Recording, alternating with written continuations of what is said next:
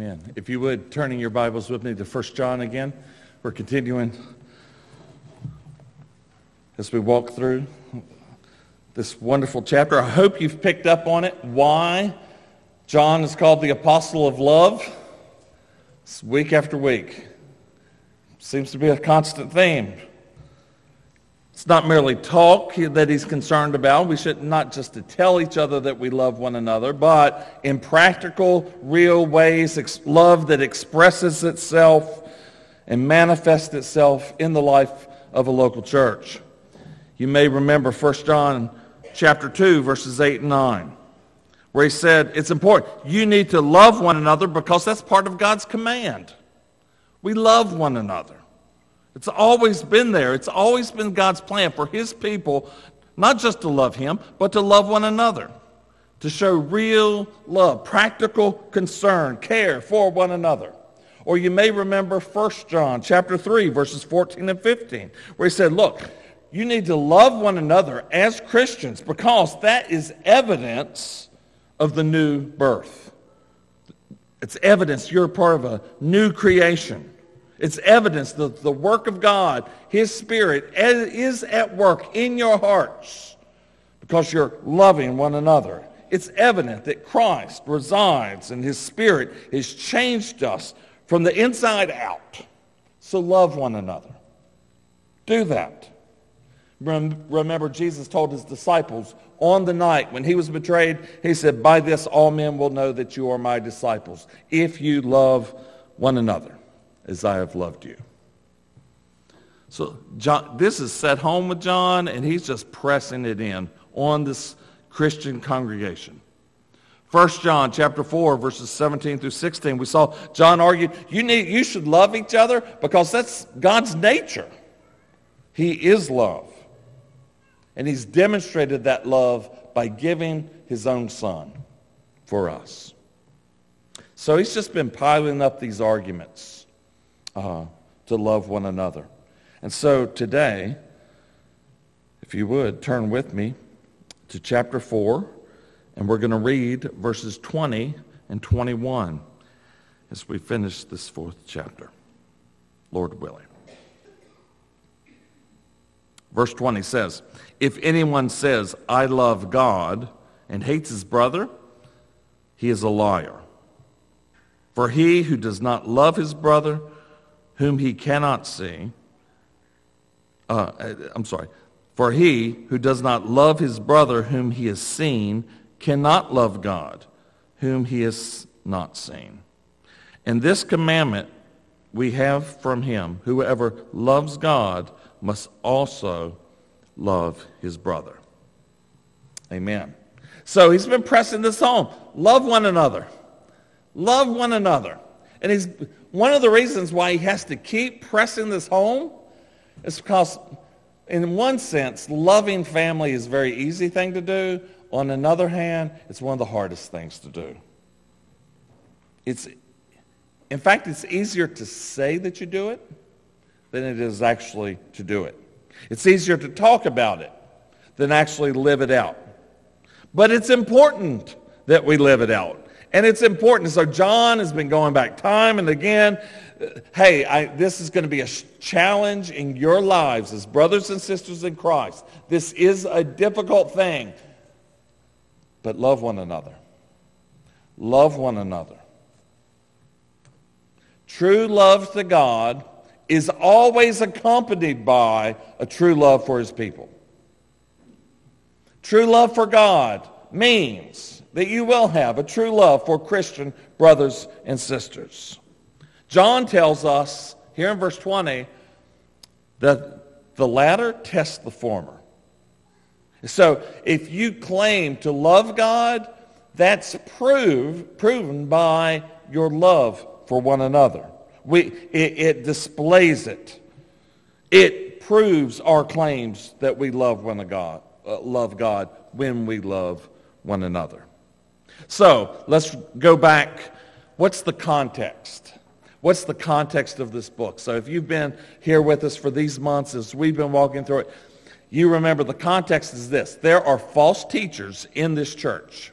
And these false teachers, they've been teaching One, that they're without sin. These Gnostics, that they have no sin. Or that the sin they commit doesn't really matter because their sin that they commit is in the body, and the body doesn't matter. It's only the spirit stuff that matters. And so my spirit is sinless before God. Therefore, I can live however I want and be considered sinlessly perfect.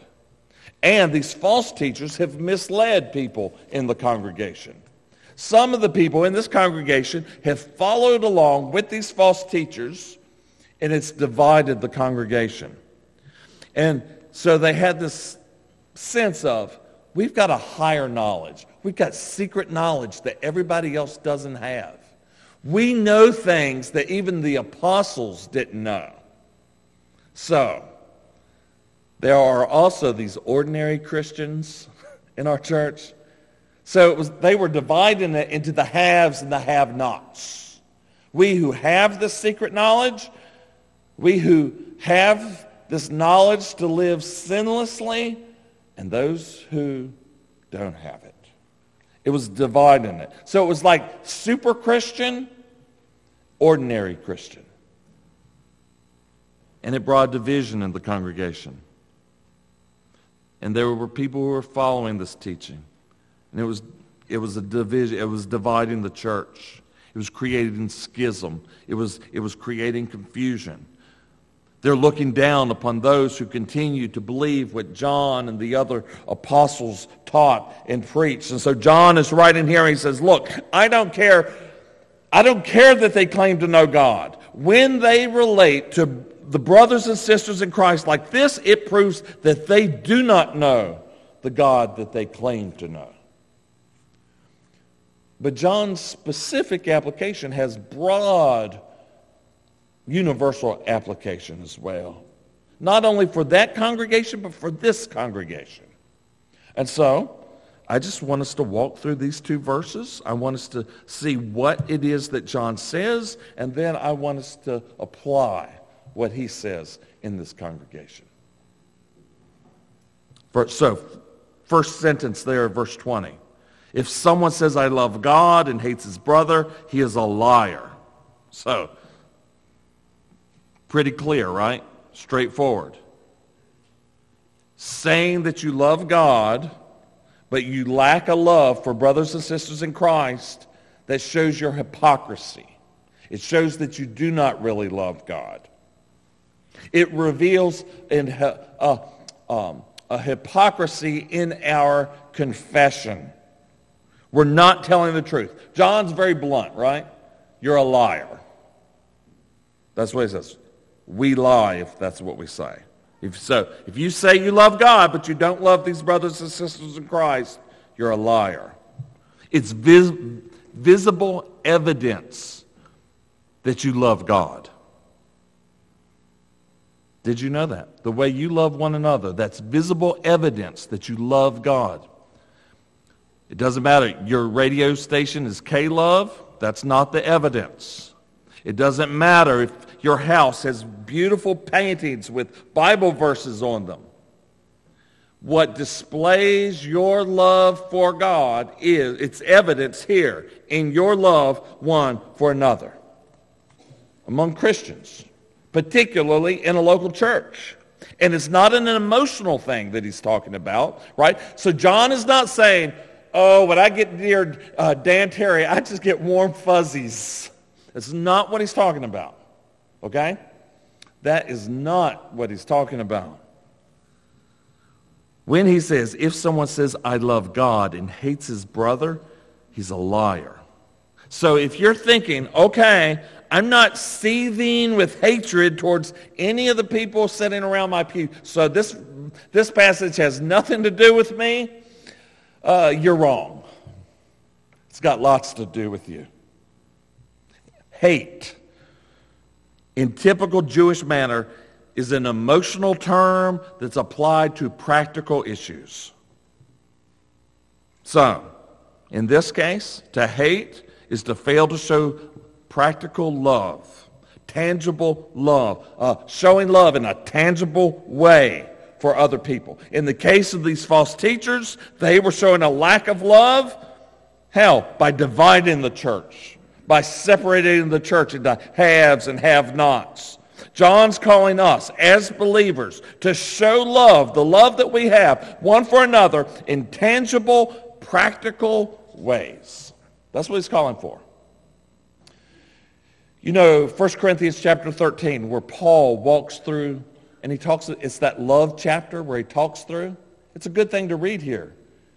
So what would this look like in a local church to love one another? Well, what's Paul's description of love? He says love is patient, love is kind, love is not jealous. So how do we love one another here in a local congregation? Well, it means we have to be patient with one another. It means we have to be kind one to another. It means we do not envy one another. Paul says love does not brag. It's not arrogant. So there's no room for love and pride in the same heart.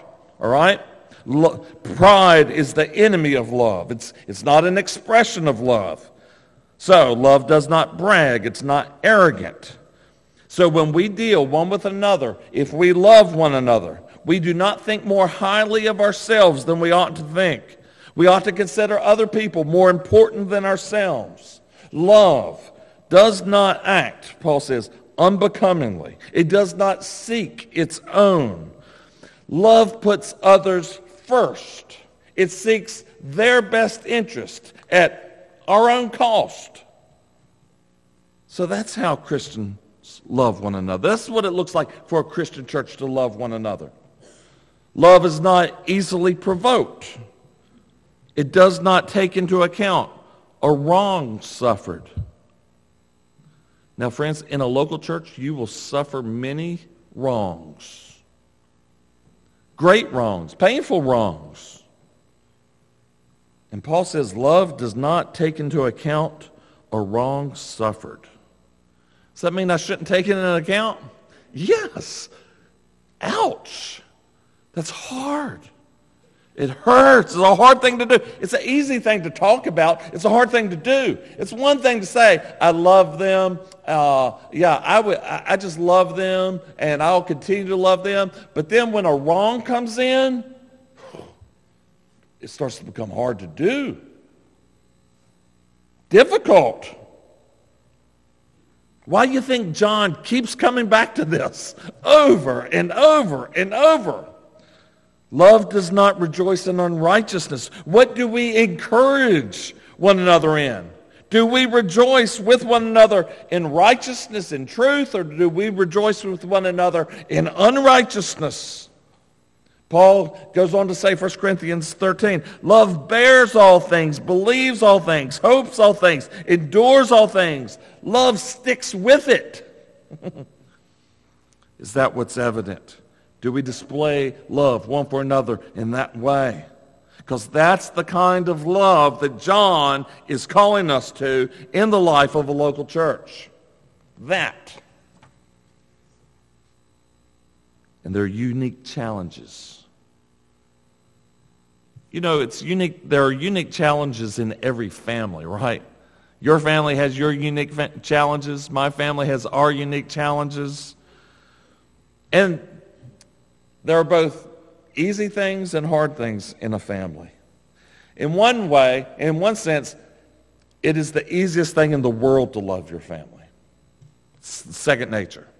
In other times, it's the hardest thing in the world to do, is to love your family. First off, you don't choose your family.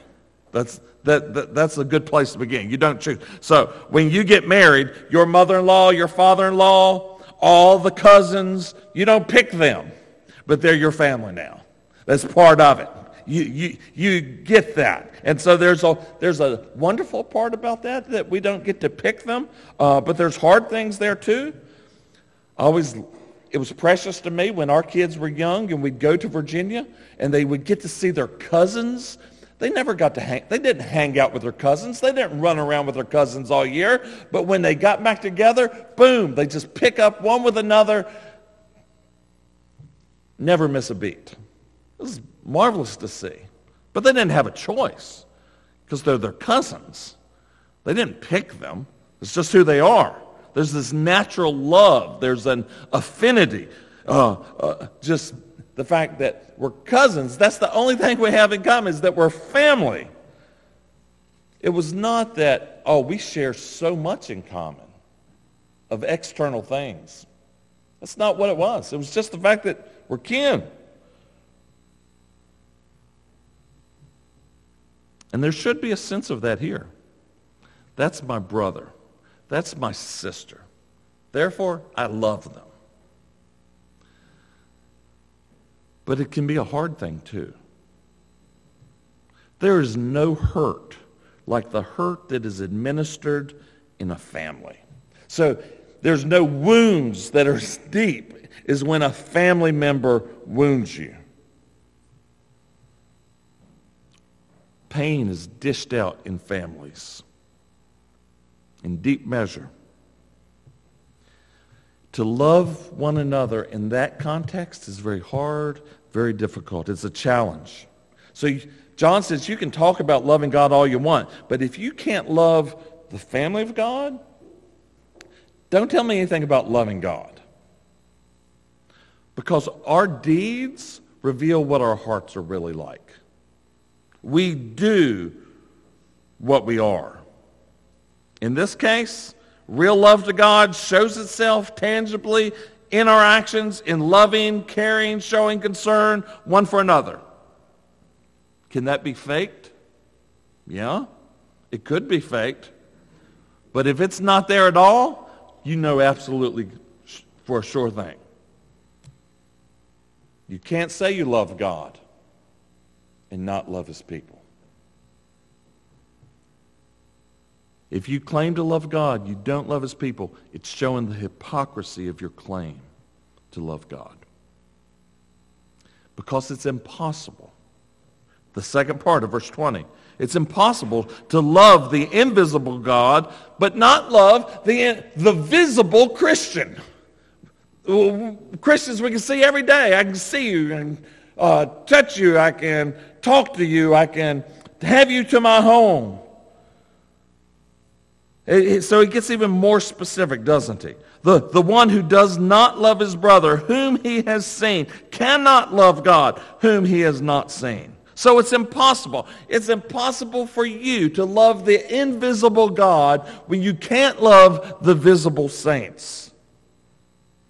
The person who has no love for fellow Christians cannot be truthful in their claims to love God Almighty.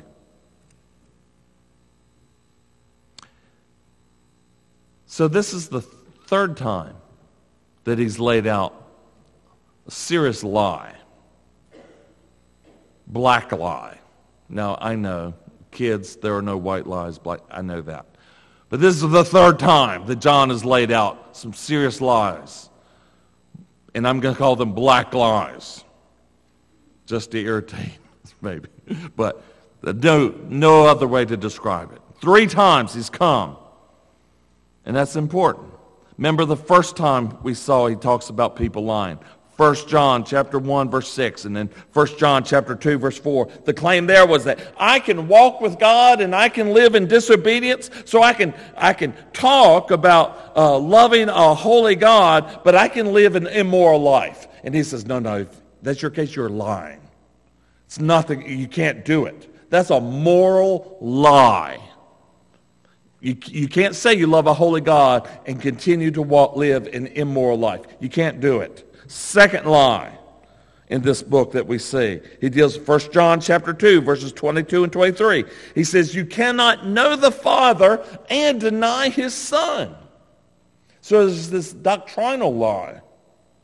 So you can't claim to know God, the God of the Bible, and deny what the Bible teaches about Jesus Christ.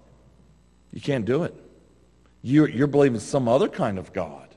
It's not the Bible's God. You can't say, I believe God and God loves us, but I don't believe all this what he says about Jesus. That's a lie. It's a doctrinal lie. Third lie is this one, this relational lie. You can't say, I love God, but I don't love the brethren. 3 lies, which is interesting, right? Because if you've been here, we've seen he's got 3 tests. 3 tests for the genuineness of your Christian faith. Do you have a true Christianity or not? What were those tests? You remember? They were a moral test. Do we obey the Word of God? It was a doctrinal test. Do we believe what the Word says about Jesus? And there was a relational test. Do we love one another? So he's put these 3 tests, and they've been filling this book. And with them, he's got these lies that people say. And so John attacks the moral lie. I can claim to know God and live an immoral life. He attacks the doctrinal lie. I can know God and deny what the Bible says about Jesus. He attacks the relational lie. I can love God, but I don't have to love other Christians.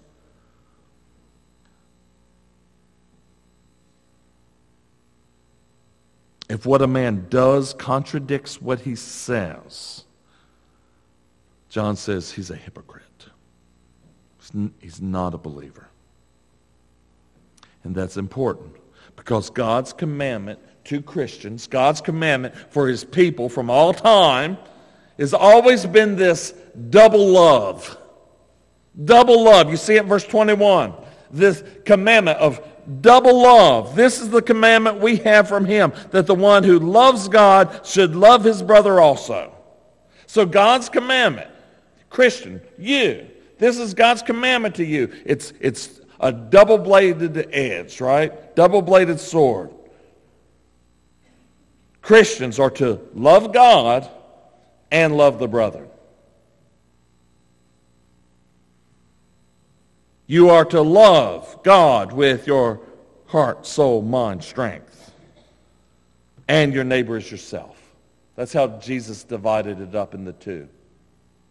Where did he get that from? Sunday nights, we've been walking through the Decalogue, right? The 10 Commandments.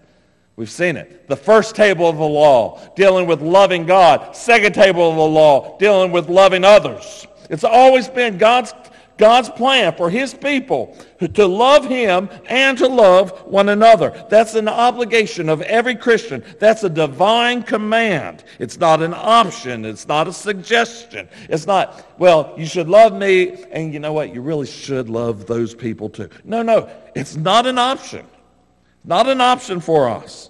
John Stott is right when he says every claim to know God is a delusion if it's not accompanied by unselfish and practical love for the brethren. So let's apply that. Let's apply this truth. 4 really big areas. We could spend the rest of the day doing this. But let's just take 4 areas and apply it. First area, in our congregation specifically, Christian marriages. How do you apply this? What's it look like? Well, a Christian marriage is a proving ground for love. There's going to be hurt. There's going to be pain in the context of a marriage. There's going to be difficult days. Even people who profess to be Christians can have bumpy marriages.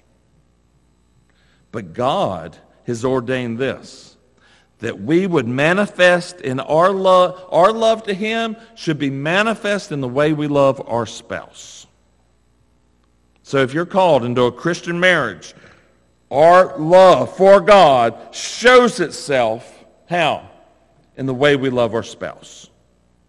That means the Christian marriage is a spiritual battleground. It's a battleground of faith. It's the soil, it's the garden for growth and grace and sanctification. These things take place in a marriage. One of the reasons here that a Christian marriage is so important is because it's a battleground for faith. It's a battleground for us to display that we love the Lord. So, I don't know where you are. Your marriage may be like this right now. And maybe you're trying to figure out for the 137th time, how are we going to make this thing work? Well, you remember, there are things that are more important than your happiness.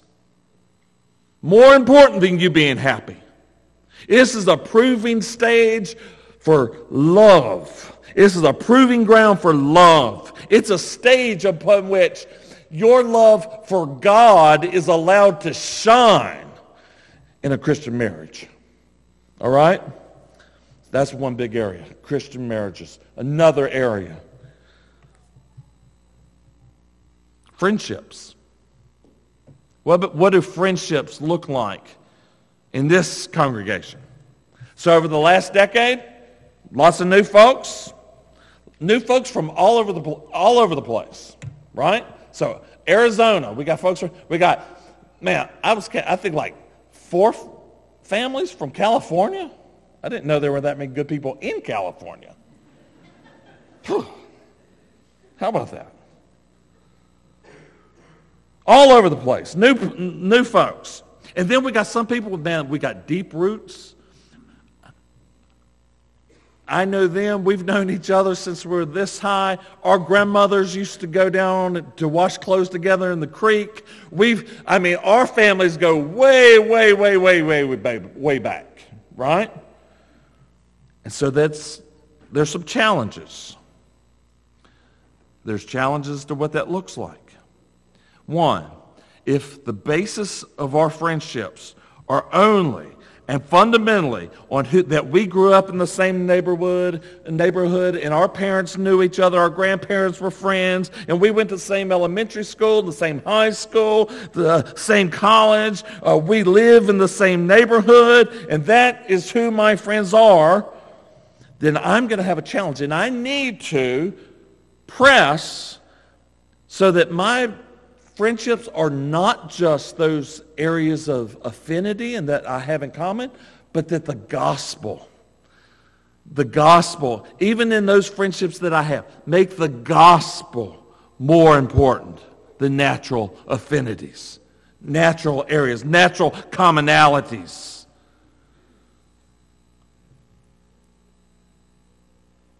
Let the greatest thing that we have in common be that we are brothers and sisters in Jesus. All right? We've got Boyle County rebels here. We've got an admiral back there. We've got a briar hopper over here. But I wasn't even here. I was a fighting blue. We couldn't even come up with a mascot. But that is not where our deepest affinities are, right? No matter the things that we do have in common, that's not the bond that ties us together. It's Christ. Brothers and sisters, it's Christ. So that's a difficulty. On the other hand, you come in from California, or you come in from Arizona, or you come in from Virginia. When you come in, do not just look for people that like the things you like to like and look like you look like. The people that like the music that you like or books that you like to read. Don't just look for people that you are comfortable with. But you seek in the new relationships that are formed to make Jesus Christ the center of those relationships. That glorifying Jesus Christ is the great concern of our shared life together. That's our purpose. That's our main thing. To glorify God and enjoy Him forever together. That's not nearly as good as John Piper says. But that's what we do. So, what's it look like? It means encouraging one another. Friend, be faithful in the Word. Have you been reading the Word? Oh, you need to get back in the reading Word. How's your Bible reading plan? Oh, you're struggling. Hey, I encourage, let's pick it up, do it again. I'm going to check on you this week.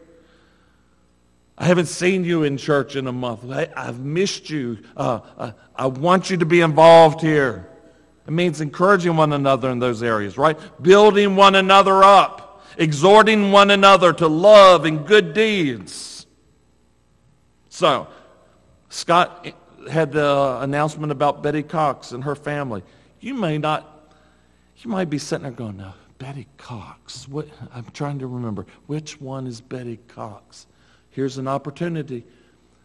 Write her a card that your heart grieves over the loss of her daughter, because it's always unnatural for parents to lose children. Show love, exhort, build one another up. That's what friendship should look like. So John's words exhort us to this kind of thing. That if we are going to love one another, as his word says, if we're going to be a family, which is what a church should be, that means loving one another. Whether we've known each other for 35 years, we went to the same high school, we've got the same fifth cousins, or not. Third area, healing breaches. As in most churches, there are divisions and there are difficulties. We'd be foolish to think that there aren't some here, dissensions or tensions that grow among members. But we ought to be concerned and have a desire for, not only for the sake of Christian unity, but for the sake of expressing the love of God among us, that we seek to heal breaches when there are divisions that rise among us. We do what we can to heal those breaks, whether that's in marriages or in friendships, other people in the congregation or those who are outside of the congregation, relationships that are between believers, true believers. It is an expression of our love to God that we're manifesting, that we do not let broken relationships settle and become the norm. I shared Wednesday night. Two women, when we were in Cincinnati, they had a falling out. And it was a real falling out. And it was really hurtful and really painful. And one has said, I don't want to be in the same room with that woman, and I'm not ever going back to church. I'm going to a different church, so I'm just leaving. I'm not saying goodbye to, I love all of the rest of y'all, but I ain't never going to see you again because I'm gone. Okay? And so we had a powwow, and we were finally able to get both of these women to say, okay, I'll listen to them. And the one woman says, I was sinful and wrong. I should have not said the things I said. I should not have hurt you. That was wrong of me. Will you forgive me? Finally, yes. And the woman that had been wronged and was just leaving, we had to deal with that too. And she says, at the end of the day, that's not the way family does for each other. You don't just run off, never to see each other again. You don't just leave and not work through those difficulties. So when there is a breach, we have a duty, a responsibility to display the love of God in our hearts and see healing, and that those breaches be mended. Fourth area, and this touches on all those other ones. This is why discipleship has to happen in this church. And I don't want to hear it. I've always heard it in every church I've been. The church has always been bad about discipleship. So I've lived from Missouri to Georgia to Ohio. Hey, guess what? Every church everywhere admits we have stunk.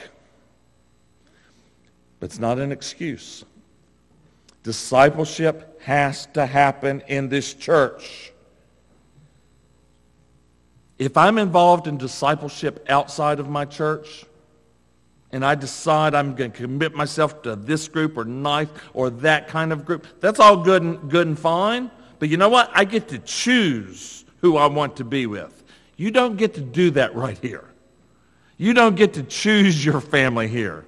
Now, you do get to choose whether or not you want to join a church. But everyone who comes here, becomes part of the context of your Christian discipleship, because we're all here together. And I've got no control over you.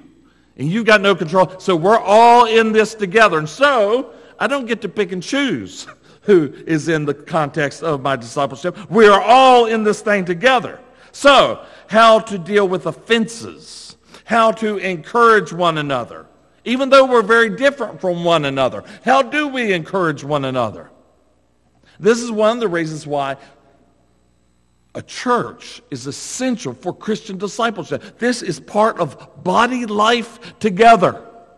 Because God says, I'm going to grow you not where you're just like everybody else. I'm going to grow you in a context where everybody else is out of your control.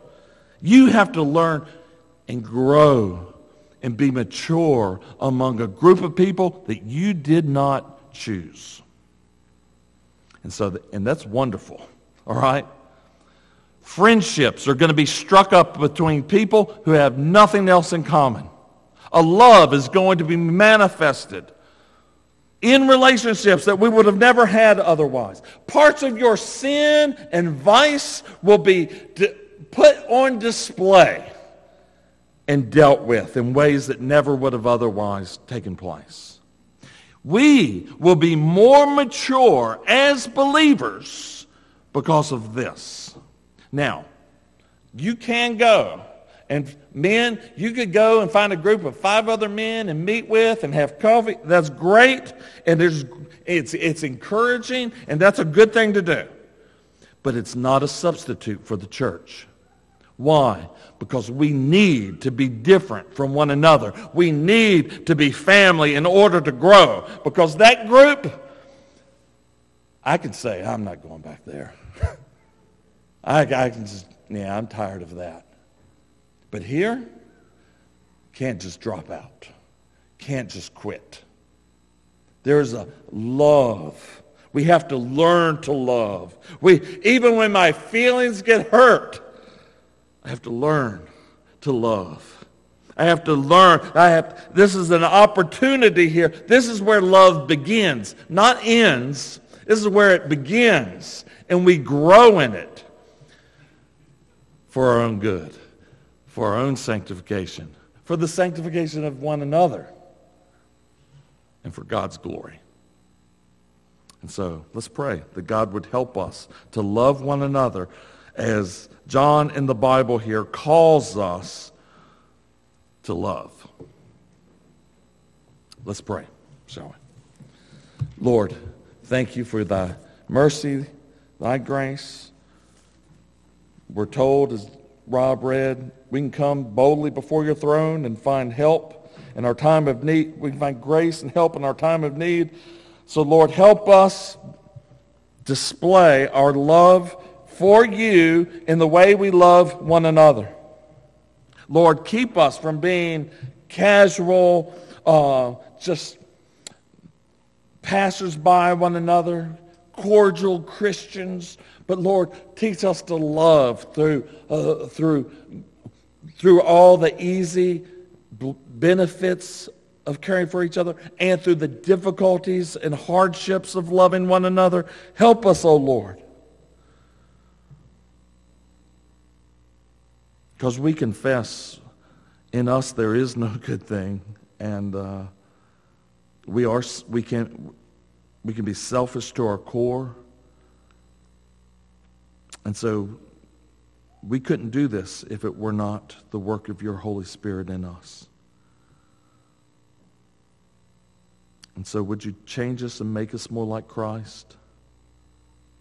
And we thank you that he is a merciful Savior who has saved us who were enemies. And we pray that those gospel truths would rest upon us, that we who have been forgiven much would know how to forgive brothers and sisters in Christ now. That we think and treasure the love of God that has demonstrated his love towards us and sending his own Son. Lord, let us demonstrate our love one for another for your glory.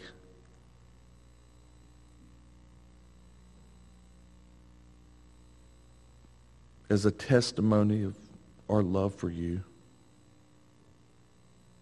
Lord, I pray there, just for hurting hearts, even right now, marriages that hurt and are cold, for friendships that are non-existent. They used to be close, but now they're not. And apathy is set in. Lord, would you work in our hearts, and if we say that we love you, let us seek to live that out, even through hard areas. And would you bring healing and strength and hope. And as we engage in discipleship one with another, would you mature us so that when our Savior comes again, we will be found without spot and without wrinkle because of your work through Christ in our hearts. Lord, for those that don't know love, and they only know that they are your enemies, would you set their mind's eye and their heart upon Christ and let them see for the first time the beauty of Christ that would die for sinners. And may they leave the isolation of the world and know what it is to come into the family of God and the love that exists here. We pray this in Jesus' name. Amen.